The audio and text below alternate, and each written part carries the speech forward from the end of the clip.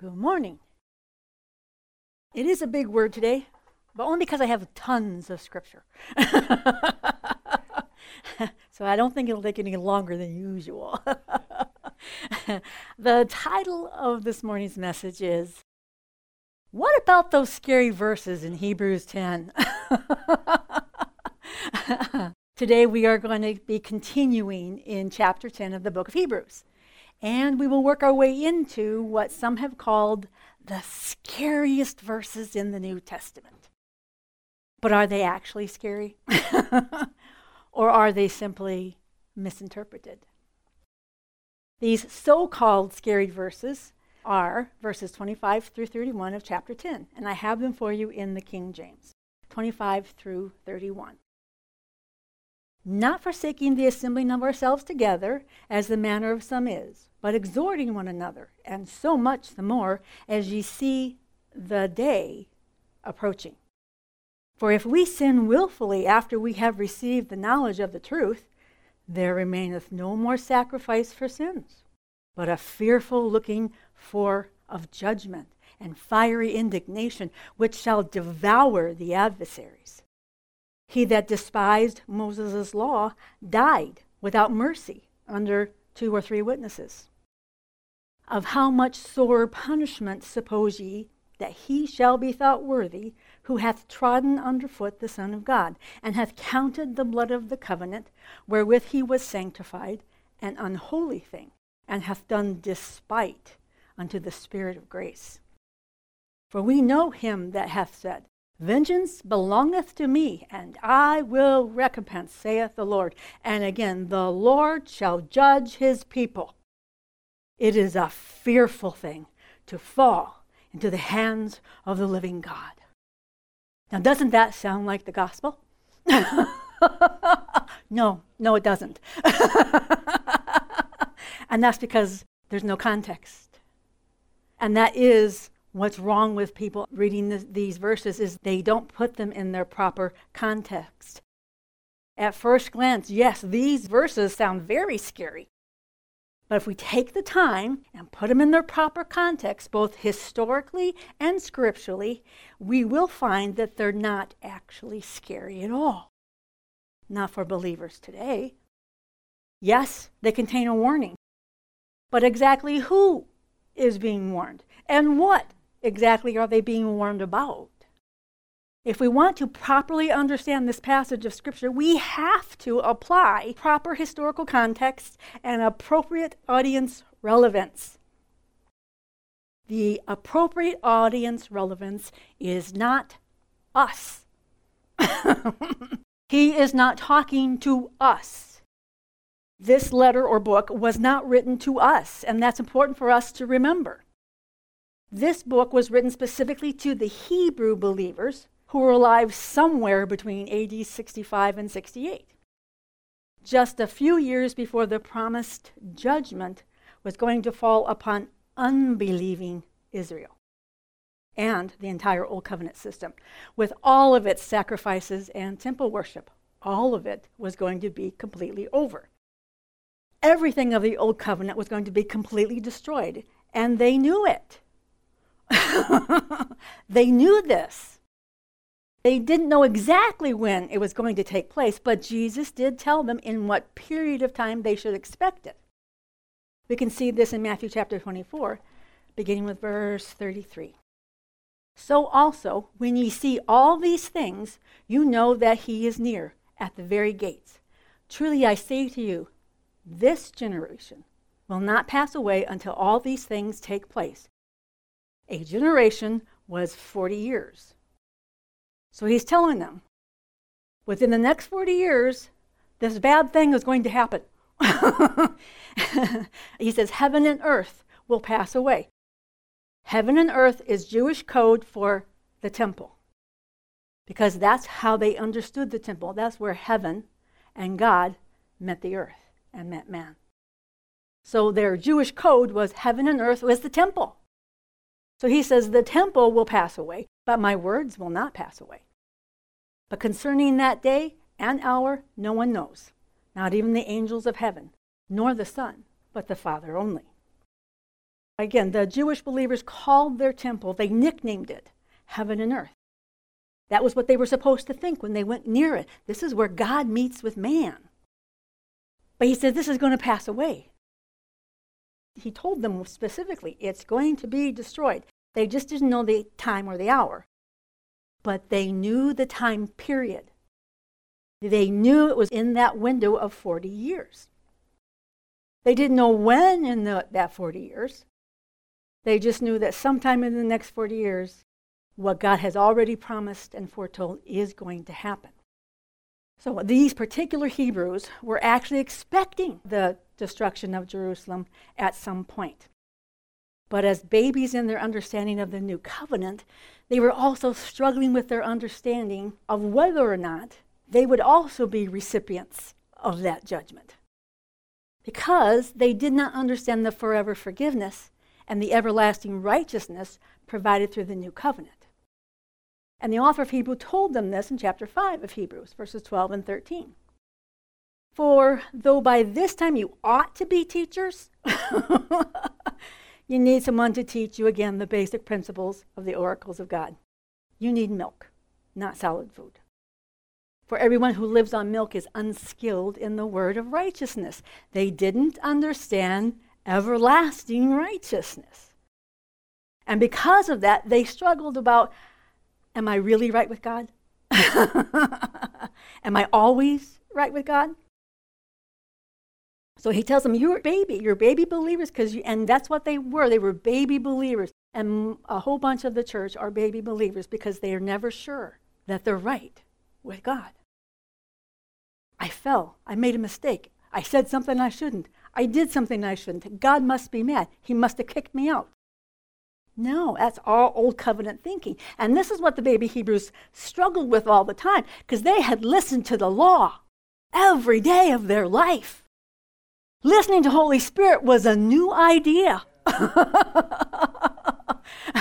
And Holy Spirit sounds very different than Moses. So the audience for this scripture we just read is not us. He's not talking to us today. The judgment that was threatened is also not for us today. It is time-bound to that time in history. And the judgment that unbelieving Israel would incur was only for unbelieving Israel.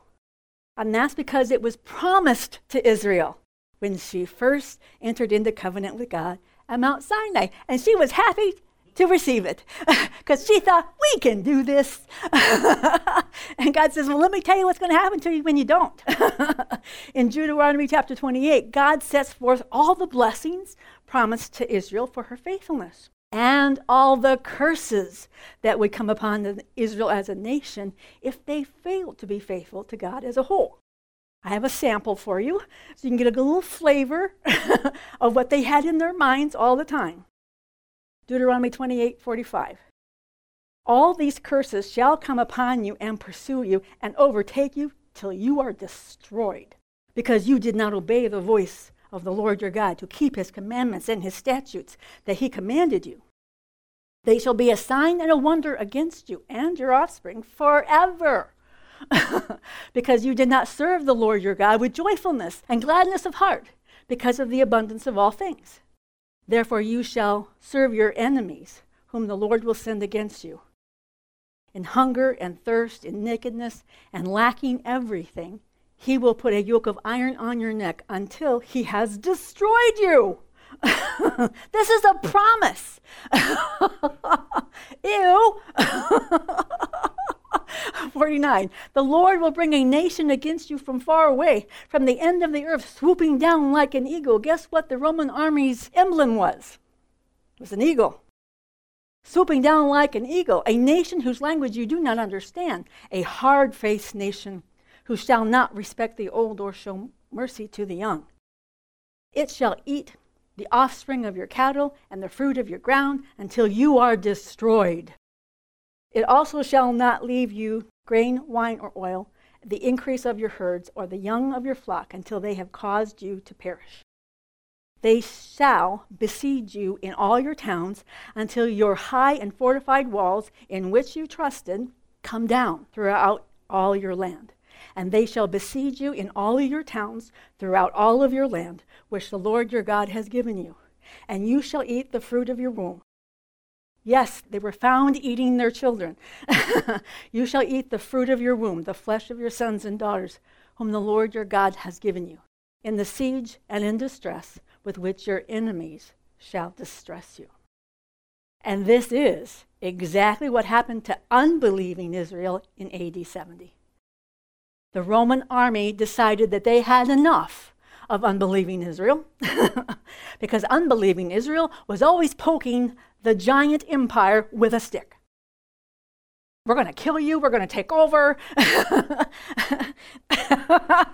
It's unbelievably stupid. But Rome got tired of unbelieving Israel causing so much problems, so they decided to get rid of unbelieving Israel. Jesus also prophesied the demise of unbelieving Israel in Luke chapter 21, verses 20 and 22. But when you see Jerusalem surrounded by armies, then you know its desolation has come near. Then let those who are in Judea flee to the mountains, and let those who are inside the city depart, and let not those who are out in the country enter it. For these are the days of vengeance, to fulfill what is written, to fulfill what was promised. If you follow me, if you follow the Lord, this will not come upon you. You think they'd be really, adamant about following the Lord, that they weren't. Jesus knew what was in store for unbelieving Israel because it was promised under the Old Covenant. Also, even though these scriptures say that God was the one who would bring the curses on them, in actuality, unbelieving Israel actually brought forth their own demise all by themselves. They were constantly trying to pick a fight with the giant. To give you some idea about how stupid this is, the nation of Israel was and is small enough to fit inside the state of Wisconsin, with lots of room to spare. It's a teeny, teeny, tiny little nation, very small. To let you have some idea how big Rome was, the United States times 2. That is not wise. To poke a giant and say, I'm going to take you. It was utterly ridiculous. And it didn't turn out well for them. Now, Jesus also told his listeners that there would be a way of escape from this judgment for those who believed on him. And he told them when they should look for it, which was when they were surrounded by armies. Now, I don't think anyone was really happy about that answer. We're going to be surrounded by the enemy, and that's when you're going to rescue us? Yeah, exactly. Gee, thanks, Jesus. So, when Jerusalem began to be surrounded by the armies of Rome, which was a year or two before this letter was written, because, again, we don't know exactly the time period between when this letter was written to them and when the end of Israel happened. That's why people don't know about this. The Bible doesn't tell us. It doesn't record the fulfillment of the prophecy. We see it in Old Testament. We see it in Jesus. Nobody wrote the end of the book because they had to get out of Dodge. So, sometime prior to the fall of Jerusalem, a large part of the Roman army had surrounded Jerusalem and then suddenly, for no apparent reason, stopped attacking, even though they could have easily overrun Jerusalem at that time, taken everything, just super easy. But for some unknown reason, like the hand of God, God said, stop that. You see all these armies, believers? Get out of town. Save yourselves. That is what happened. So, yes, the believers who had listened to Jesus, who knew what the Old Covenant had promised, all got out of Dodge, and they went to a neighboring community called Pella. And according to historians, no Christians died in Jerusalem when it was overrun by Rome and burned to the ground. And that's because they listened. They listened to Jesus. They listened to the authors of the New Testament. They listened. They knew it was coming. But Christians often read the New Testament and they have no idea. So they interpret these scriptures to think that it's talking to them when it's not. It wasn't talking to us. The book of Hebrews is addressed to baby Hebrew believers sometime before the fall of Jerusalem. And in this book, they are warned about the promised judgment that was to come upon, again, unbelieving Hebrews and the entire city and temple. This is the historical context of Hebrews. It's impossible to understand the book of Hebrews appropriately if you take it out of its time period and put it in today. Because there is no judgment coming. We are not looking for Jesus to come back and blast everybody to smithereens. That's not Jesus' heart. He's already forgiven everybody of their sin. They just need to receive it. God is not mad. Now, God hates evil because evil hurts people, and he happens to love the people. So he's not going to come back and smash everybody. That's not what God has in mind. So we cannot properly understand this scary scripture apart from understanding its placement in history. We also cannot understand these scriptures if we take them out of their scriptural context. But you can't understand these scary scriptures if you don't know what comes before it. I mean, the whole theme of the book of Hebrews is Jesus is better. He's like super abundant better than anything the old covenant has. The author is trying to get them to have faith, to trust God and his promises, even the old ones that don't pertain to them anymore. So let's look at the first half of chapter 10, beginning with verse 1. I have it in the Passion Translation. The old system of living under the law presented us with only a faint shadow, a crude outline of the reality of the wonderful blessings to come. Even with its steady stream of sacrifices offered year after year, there was still nothing that could make our hearts perfect before God. He's telling them the old system never worked. Don't go back to it. It doesn't work anymore. Verse 2 and 3. For if animal sacrifices could once and for all eliminate sin, they would have ceased to be offered, and the worshipers would have clean consciences. Instead, once was not enough. So by the repetitive sacrifices year after year, the worshipers were continually reminded of their sins with their hearts still impure. For what power does the blood of bulls and goats have to remove sin's guilt? None. So when Jesus the Messiah came into the world, he said, since your ultimate desire was not another animal sacrifice, you have clothed me with a body that I might offer myself instead.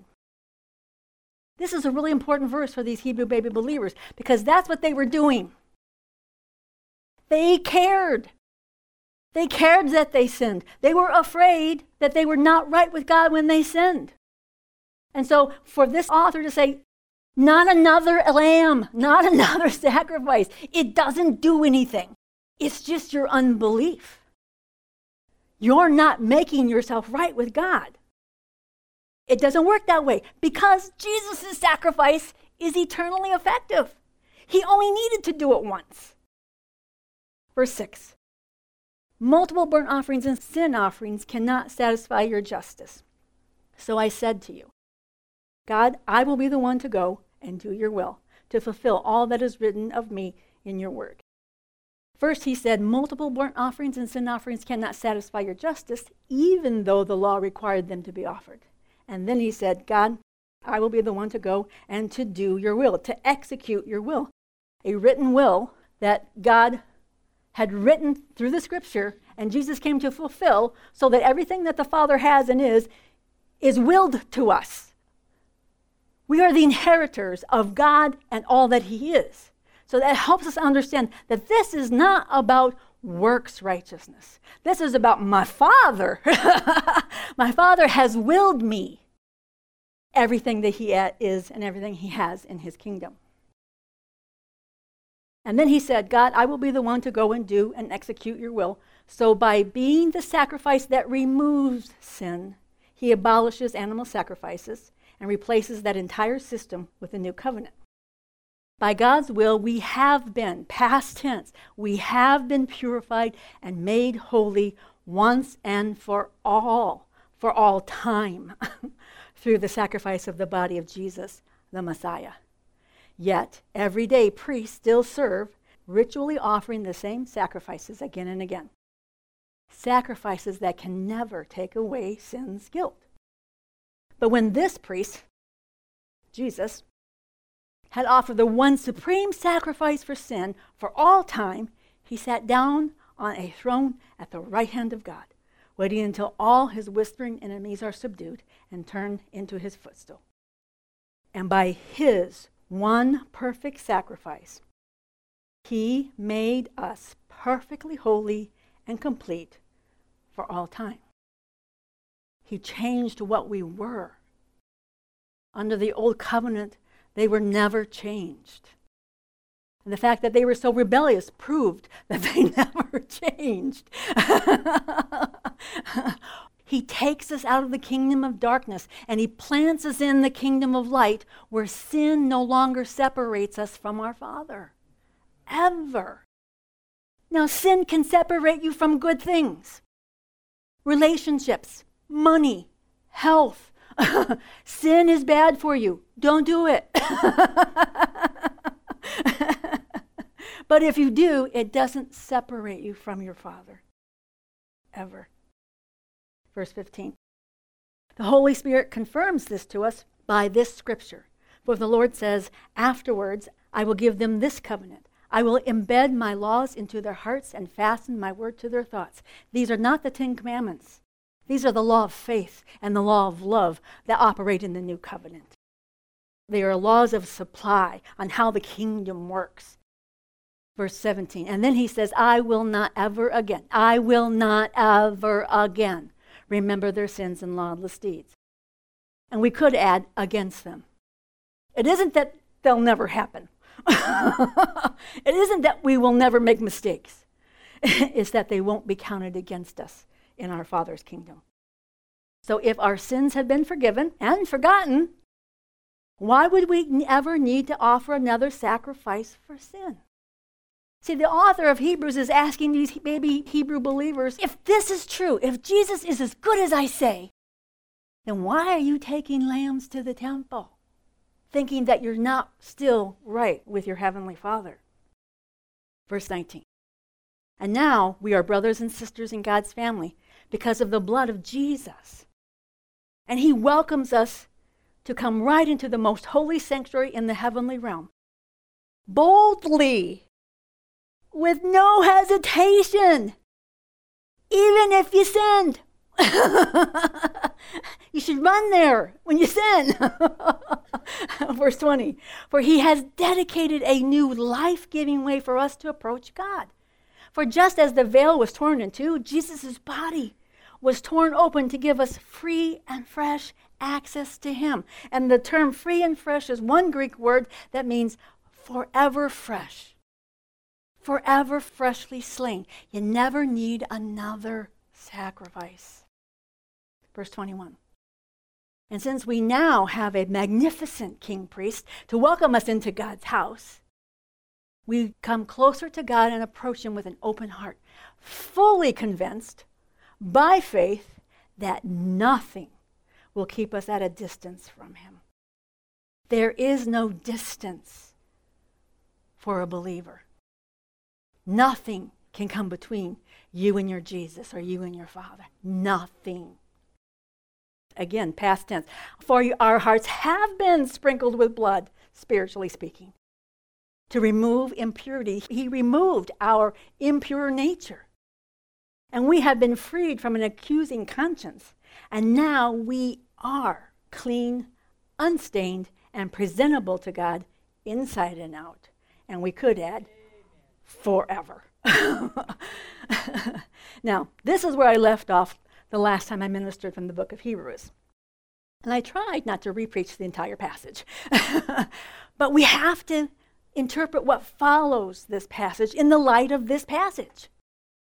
You have to hear how certain this author is about the effectiveness of the blood of Jesus. That no matter what happens, no matter how many times you fall, no matter how badly you fall, nothing will separate you from your Father. Sin doesn't separate a believer from their Father. It separates you from good things on earth.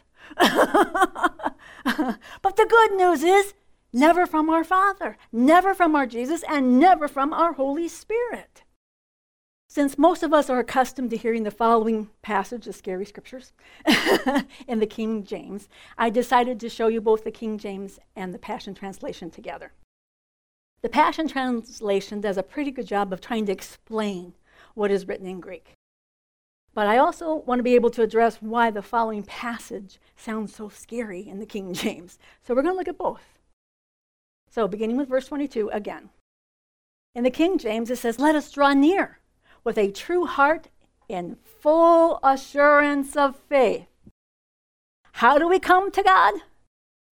In full assurance of faith. We don't come afraid because he's not mad. If you fall down, he wants to pick you up and heal what's broken. He's not a mad dad. So we can come, even when we fall down, into our Father's presence in fullness of faith, fully assured, having our hearts sprinkled from an evil conscience. That's what that evil conscience is. It tells you you're bad and Dad's mad and boy, you're going to get it now. No. And our bodies washed with pure water. The same verse in the Passion. We come closer to God and approach him with an open heart, fully convinced by faith that nothing will keep us at a distance from him. For our hearts have been, past tense, sprinkled with blood to remove impurity, and we have been freed from an accusing conscience, and now we are clean, unstained, and presentable to God inside and out. Understanding that the truth of what Jesus has provided us as a gift of his grace enables us to be fully convinced in our hearts that absolutely nothing can separate us from our Heavenly Father ever again. Not even sin is stronger than the blood of Jesus. This is the good news of the new covenant. Jesus has provided us with an eternally effective, permanent access to our Father and all of his goodness, which is why we can always draw near to our Father without fear of rejection.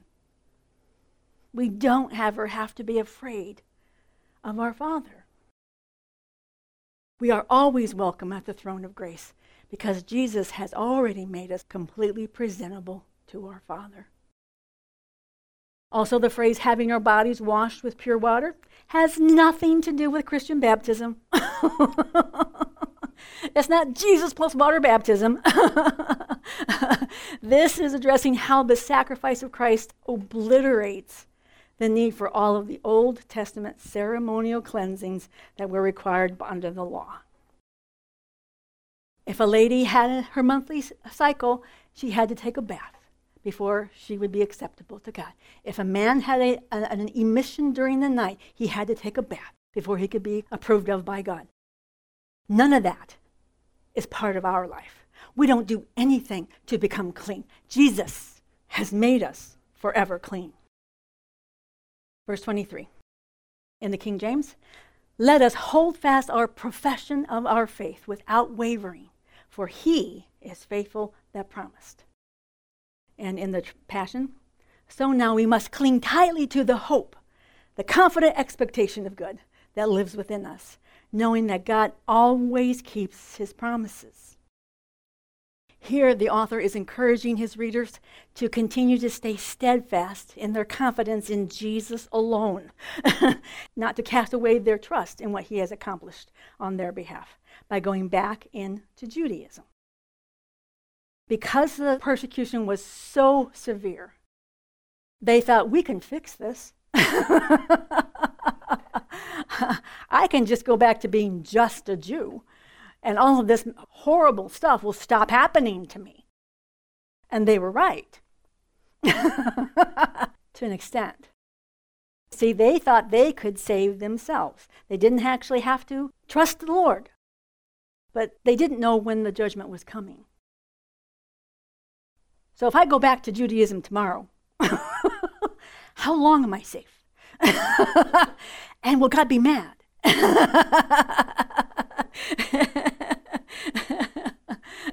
The author has gone through all 9 and most of 10 chapters trying to convince them that it is safer to trust in Jesus than it is to trust in themselves and their own ability to make themselves right. Jesus told them about a physical salvation that was going to happen. He said, when you see the armies, just run. It was a hand of God that stayed the armies so that all the Christians could get out of town. So that none of the Christians would go through a judgment that did not belong to them. But see, they were setting themselves up to be inside that judgment because of fear, doubt, and unbelief. But he told them, you just need to be patient. My rescue is coming. Just be patient. As you can see, I have highlighted the words faith and hope in these 2 versions of this verse. And that's because the word translated as faith in the King James in this verse is not the same word for faith in the previous verse. It is actually more correct to translate it as hope. And I have the definitions from the Strong's Concordance for you to see. Faith is something that happens to us. You cannot make faith. I tried for years. Faith is what happens to you when the Holy Spirit convinces you of the truth. It is a work of the Holy Spirit. Faith is when you are persuaded. It is persuasion to be convinced of a truth. Now, hope is the word elpis, and it means to anticipate, usually with pleasure. So it's considered an expectation, and it's also a confidence, faith, and that can be translated either way. But it helps us to understand that the author actually picked a different word for this word that in the Passion Translation is translated hope. And it's because he needs them to have patience. Faith and hope are very closely related. And that's because faith believes to receive from the Lord now. When we ask that Jesus come into our heart, we want it now. Okay. But for heaven, I don't think anybody's wanting any heaven today. I think they want that in the future. Right? I mean, maybe you'll go home to heaven if you want to, but most of us want to stick around. So that's what hope is. I know heaven belongs to me now. It's my present possession spiritually, but I don't want to go today. I want to go in the future. That's his point with using this different word. Yes, you have to have faith. I believe I received today. I believe the word of God today. But for heaven, I want it in the future. Now, they wanted their deliverance from persecution today. But God said, in the future. Just be patient. So faith believes for something now, and hope believes for something in the future. Which is why when we speak about going to heaven, it is the hope we have, the confident expectation of good that we will receive a heavenly welcome. Because it's already our home. We're already there in Christ Jesus at the right hand of the Father. So that's why hope is actually a little bit better of a translation. It's about when we receive. Verse 24, let us consider one another to provoke unto love and to good works. The Passion Translation says it this way. Discover creative ways to encourage each other and to motivate them toward acts of compassion, doing beautiful works as expressions of love. The word consider and the word discover are equally correct. They're equally correct translations according to the Strong's Concordance. The Passion Translation just expands on the definition, encouraging us to discover creative ways of encouraging and loving others. When life is hard for us, the best medicine for us is to concentrate on loving someone else. Years ago, I worked at a big factory for Motorola. And I was not in ministry at the time. I was working, raising children. And I would get phone calls Now, I worked crazy schedules, 12-hour days, and people from work would call me and want to talk about their lives and Jesus. And I'm like, Lord, I really don't have time for this. But I would say, okay, Lord, how can I help them? And as I was telling them what the Lord was telling me to tell them, I would hear the Lord speaking through my own words what I needed to hear. The best way to hear Jesus is to let Jesus minister to somebody else through you, because he will minister to you as well. That is the point of these encouragements. You can't help but be loved when you're loving somebody else. That's the point. So the King James also uses the word good for good works, and it is more correct. It's not wrong that King James uses the word good. It does mean good, but it means so much more. That's what I like about being able to look at these words. It means more than just good. It means beautiful, exquisite, wonderful. It isn't just good, it's also valuable. It's also useful. You say, I can choose to do a good work, but to do a beautiful work, it's got to be Jesus. It's got to be Jesus in me. It's got to be Jesus through me. Jesus knows exactly what to say and exactly what to do. And there's a difference between me trying to be good and Jesus showing up in my mouth.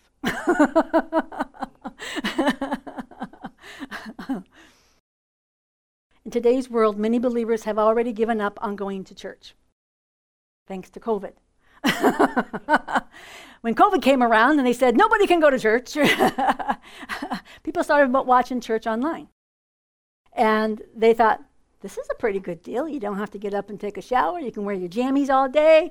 I don't have to deal with other people. And they thought, this is a great deal. And some people just decided that that was easier. So they forsook meeting together. This is not about Sabbath keeping. This is about congregating with like-minded believers. What people don't realize is that God designed us, because we are sheep-like, that we do better in flocks. We do better together. Church was never meant to be just about hearing a sermon. Church was and is an opportunity to make a difference in someone else's life through loving and encouraging them. And when we choose to invest in loving others, our Father always has a way of multiplying that love back to us, which is why the author continues this thought in verse 25. Not forsaking the assembling of ourselves together, as the manner of some is, but exhorting one another, and so much the more as ye see the day approaching. Passion Translation. This is not the time to pull away and neglect meeting together, as some have formed the habit of doing, because we need each other. In fact, we should come together even more frequently, eager to encourage and urge each other onward as we anticipate that day dawning. The Hebrew baby believers, in an effort to keep themselves safe from persecution and death, had stopped meeting with other believers in Jesus, thinking that that was the best way to stay alive. Seemed like a good idea. Just stay home, you won't get COVID.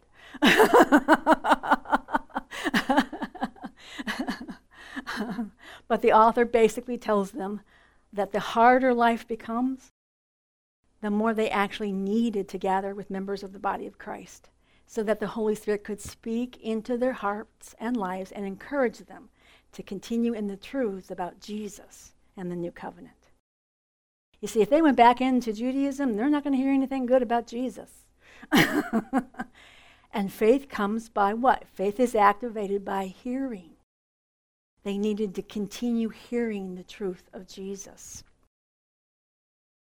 Now, there was a day of judgment coming upon the entire Old Testament system, and the King James uses the phrase, the day.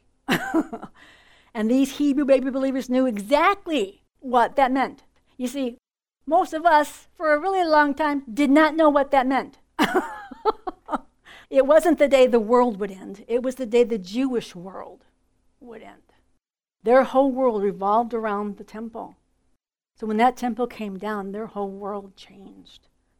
They no longer had a way to get forgiveness in a way that they were accustomed to. So when the temple came down, that meant no more lambs, no more forgiveness, no more offering anything to God as a way of getting God to bless them. That's what they were used to. That's what the unbelieving Jews kept doing. Under the old system of covering over sins one at a time, that system was put completely out of business by Jesus' once-for-all sacrifice at the cross. One sacrifice for all sin, for all time, all at one time. Everything that's been counted against you has been paid for. The sin debt is paid. They will never be held against you again. And this is the truth that the author of Hebrews is trying to convince these Hebrew baby believers of. They needed to understand that they didn't need more forgiveness or extra forgiveness because they had already been made forever righteous and holy. You see, when we think that righteousness is what I do, and you slip. Oh, man, I'm not righteous anymore. Wrong. Wrong. I am made righteous in my spirit, man. And God is teaching me to walk out in accordance with my righteousness. But I never lose my righteousness.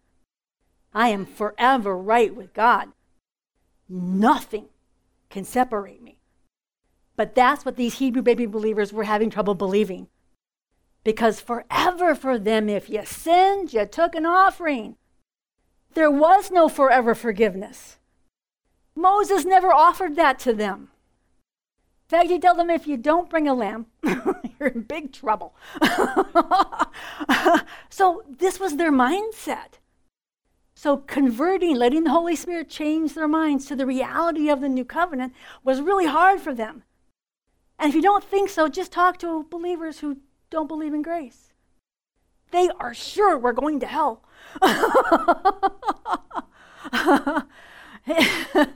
You're not perfect.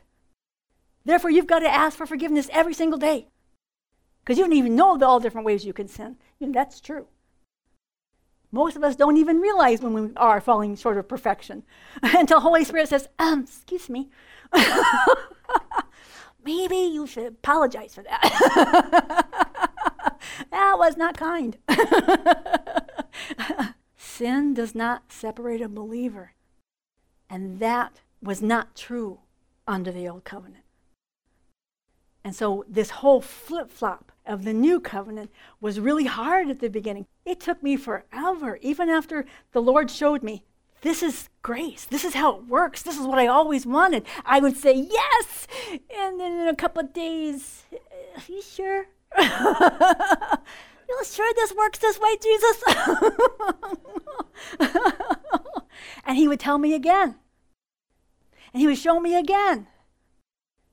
And some time would go by, and that old stuff in my brain, you sure it's okay to wear slacks? Sure it's okay to cut my hair? You sure, Jesus? And then the more that I would read and understand correctly, the more my heart was convinced. And the more convinced I am about Jesus, the less, in fact, I don't even think about sin anymore. I don't desire to sin anymore. I have Jesus. Are you kidding me? If I need something, I'm going to ask my dad. I don't have to go try to get it myself. My dad is the one who takes care of me. These Hebrew baby believers needed to understand that they didn't need more forgiveness. Extra forgiveness. You'll say, like, okay, I got Jesus, but maybe a lamb, just get a little extra forgiveness to make sure. No. They didn't understand that they're perfect and complete in their spirit, and nothing can ever separate them from their complete acceptance by their Father. The author of Hebrew works very hard throughout this entire book to convince them of these marvelous realities. Now, verse 26. Here's the scary ones, right? For if we sin willfully after we have received the knowledge of the truth, there remaineth no more sacrifice for sins. What? I thought I didn't need any more sacrifices for sins. And in the Passion, it says, it's even a little more scarier, I think. For if we continue to persist in deliberate sin after we have known and received the truth, there is not another sacrifice for sin to be made.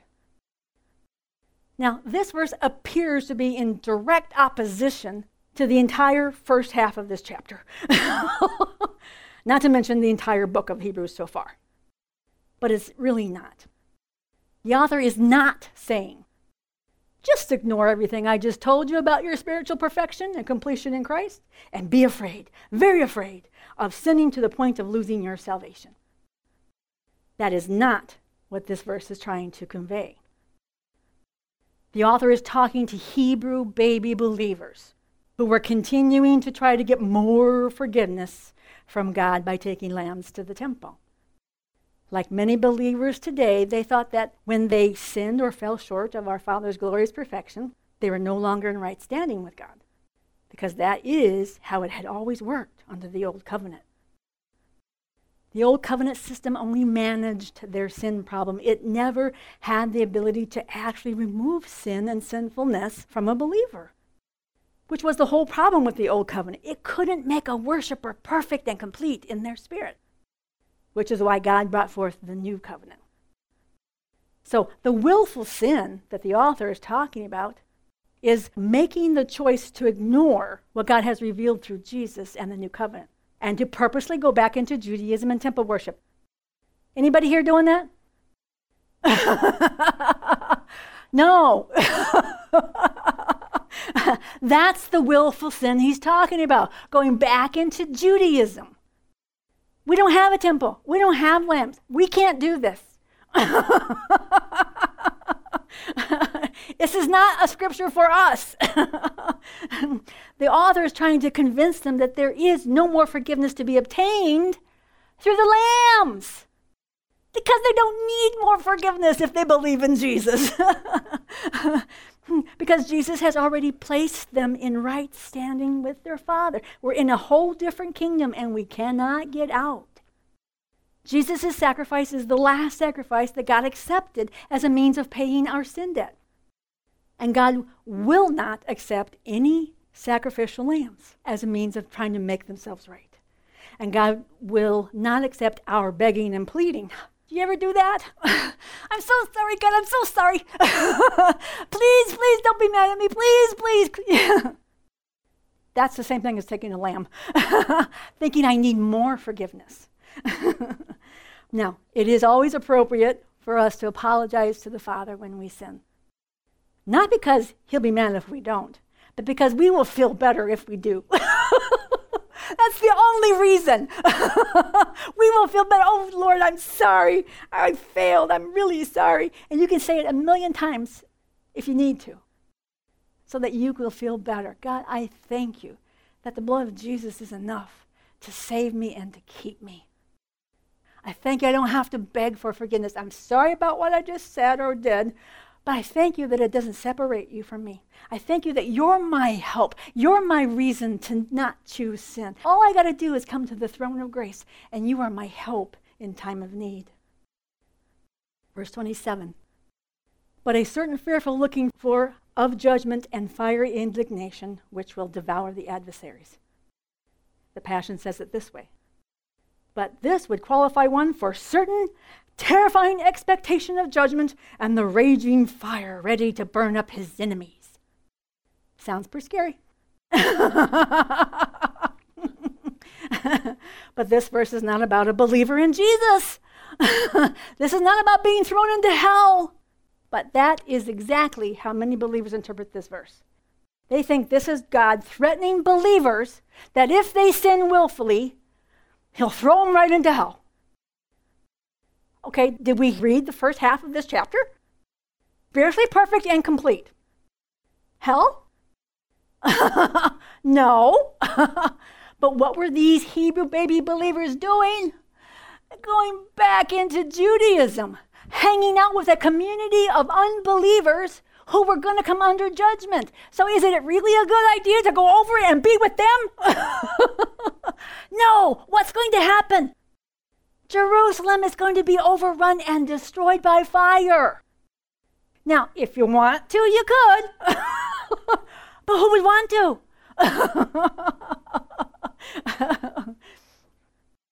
Believers try to understand this scripture without understanding its historical context, without understanding its scriptural context, and they read themselves into the scripture.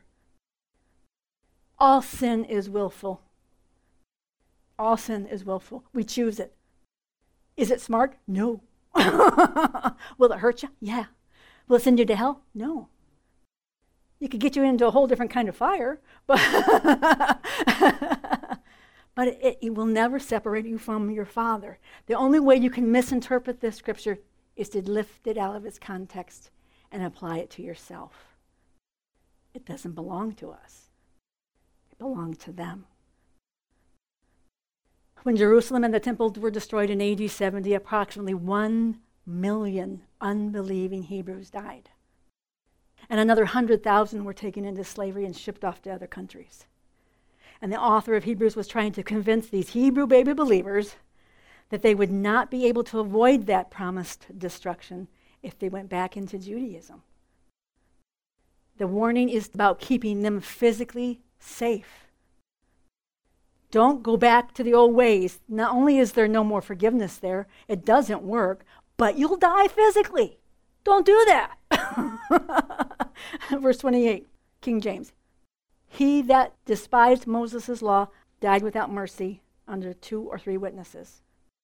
Passion says, anyone who disobeyed Moses' law died without mercy on the simple evidence of 2 or 3 witnesses. This verse tells us to look back at the other one. What was the warning for? Dying. Even under the old covenant, somebody could say, we found you, and actually has to do with idolatry. We found this person, they were committing idolatry, and the prescription is death. But you couldn't just accuse somebody, because you couldn't hate your neighbor and say, I saw him committing idolatry, and then, have him killed. God said, no, I'm not going to leave that option open for you. You have to have 2 or 3 witnesses. In case you get tempted. But what was the punishment? Was it hell or was it death? It was death.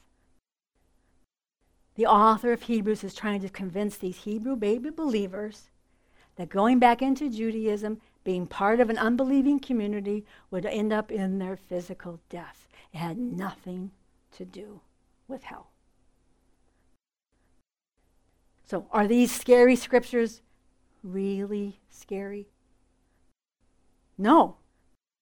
Because they don't pertain to us. We don't have a temple, and we're not taking lambs. And we're not joining ourselves to an unbelieving community that rejects Jesus. We're not guilty of any of the things that these Hebrew baby believers were thinking of doing. So these scriptures do not pertain to us. But I want you to understand, it matters how we read the Bible. It matters that we know the historical context, the scriptural context. We have to know what comes before the scary scriptures so that the scriptures can take the scary out of our misinterpretation. That's why we have to understand the history as well as the scriptures. Amen? Amen. Father God, we thank you for your word. We thank you for the truth. We thank you, Father God, that you open our eyes more and more to be able to understand the context of Scripture. And that we can learn when we see something that sounds a little scary, we can just back up that truck. Wait a minute, what did he say? What did he really say? He said, I am perfect forever. I am righteous forever. He is my Father forever. I have a forever forgiveness. I have a forever relationship with my Heavenly Father, and nothing, not sin, not anything, can ever change that. Father God, we thank you that you are continuing to renew our mind to our righteousness. And the more that we understand that we are right, we are pure, we are holy, we are clean. Even when we fall down, we're still clean. You never turn us away. We are always, always, always and forever welcome at the throne of grace, where we receive help. We receive instruction. We receive revelation. We receive of your life and your goodness, Father. And we thank you for it in Jesus' name. Amen. This is Mark Testerman, Senior Pastor of Triumphant Grace Ministries. I want to say thank you for listening to the finished work gospel of Jesus Christ. I pray that the good news found throughout the message has richly encouraged you in the love of the Father. Friends, this podcast is supported by the generous financial support of its listeners. And if today's message has ministered to you, then would you consider a gift that ministers back to us? You can text the word GIVE, G-I-V-E, to 833-632-1315, or you can visit triumphantgrace.com and donate through PayPal or credit card. The cornerstone scripture for Triumphant Grace Ministries is found in Hebrews chapter 10 and verse 14. For by one sacrifice he has made perfect forever those who are being made holy. Great grace, such grace, triumphant grace to you. God bless you.